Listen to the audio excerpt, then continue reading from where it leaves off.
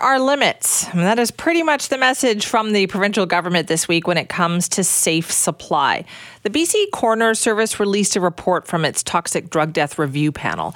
And that panel's primary recommendation was a non-prescription approach to a safer drug supply. That means more drugs available to anyone who wants or needs them, but without the toxicity that is causing so many overdoses. The question is, though, how do you balance safe access with all of the other concerns?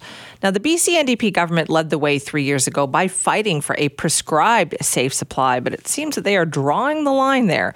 And joining us now to talk about why is Jennifer Whiteside, the Minister of Mental Health and Addictions. Thank you so much for joining us.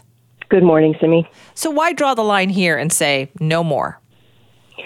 Well, Simi, we have a very, very serious crisis in our province.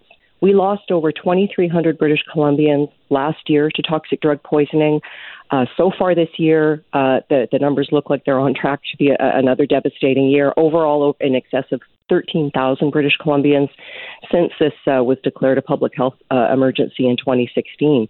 And the nature of the toxic drug crisis has really changed through COVID. The drugs have become much more poisoned.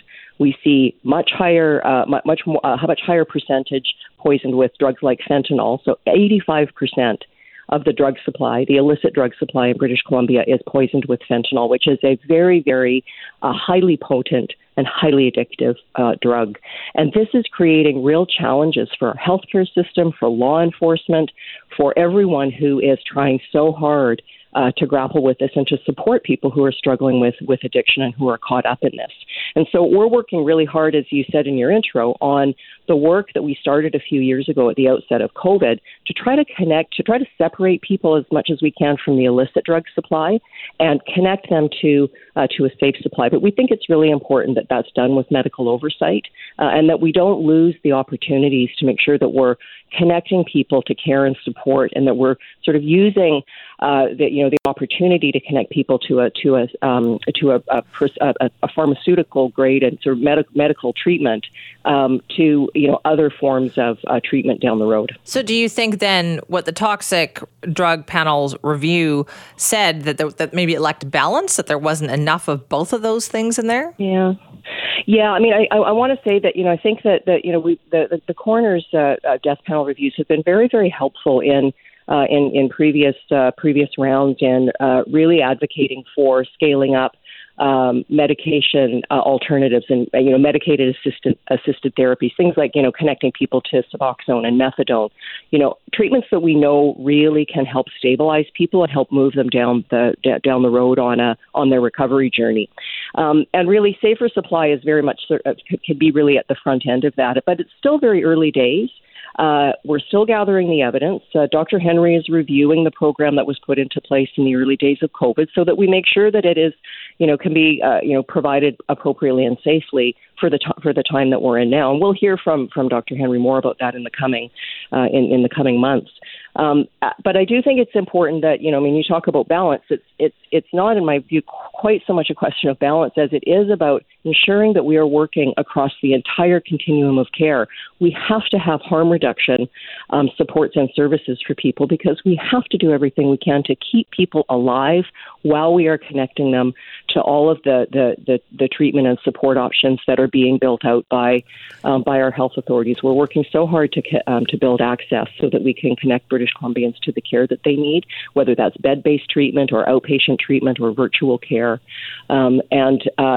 Keeping people alive is a really important part of that. But we have to retain a connection to healthcare and a connection to medical oversight as we're doing that. So you're saying there's not enough of that right now then to justify increasing the safe supply out there. So how do we get more treatment?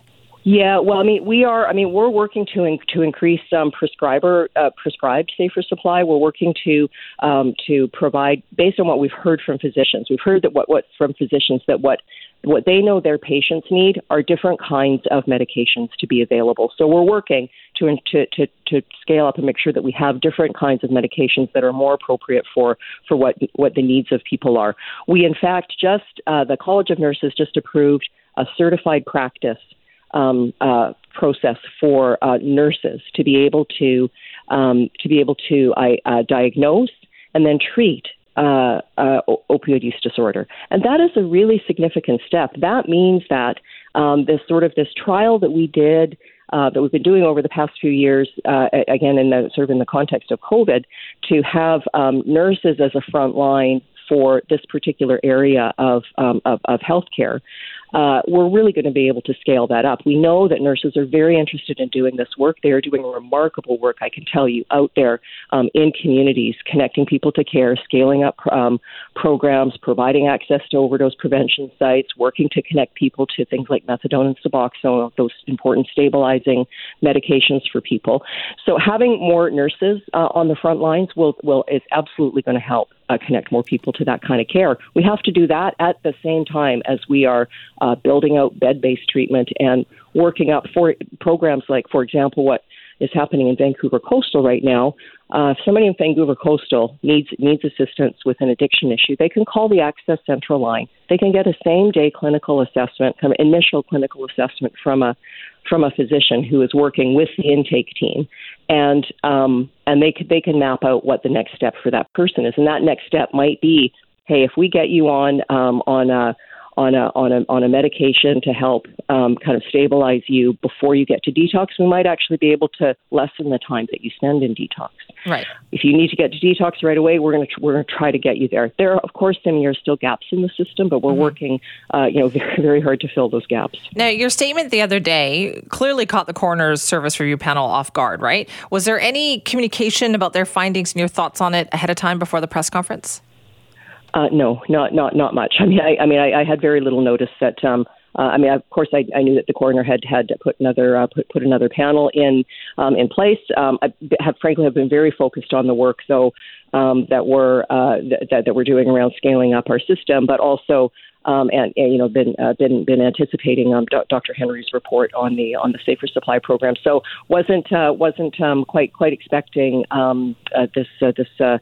Really one recommendation. The one recommendation really from the coroner is that we shift focus from what we have been doing and just move to try to scale up another kind of system, which frankly just is riddled with all kinds of challenges and regular barriers. Do you think that British Columbians have kind of reached their limit when it comes to safe supply?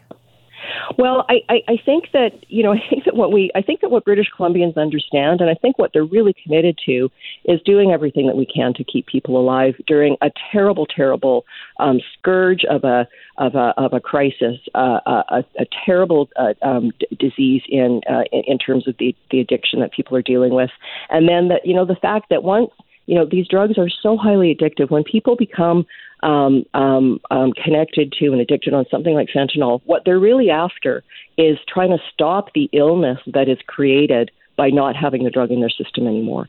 And it's really an effort to try to stay feeling not horrible is the way it's been described to me.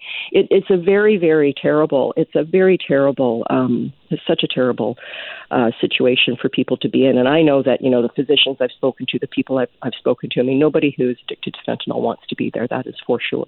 And so we have to do everything we can to try and support people to move off of that. Well, Minister Whiteside, thank you for your time this morning. Thanks so much, Simi.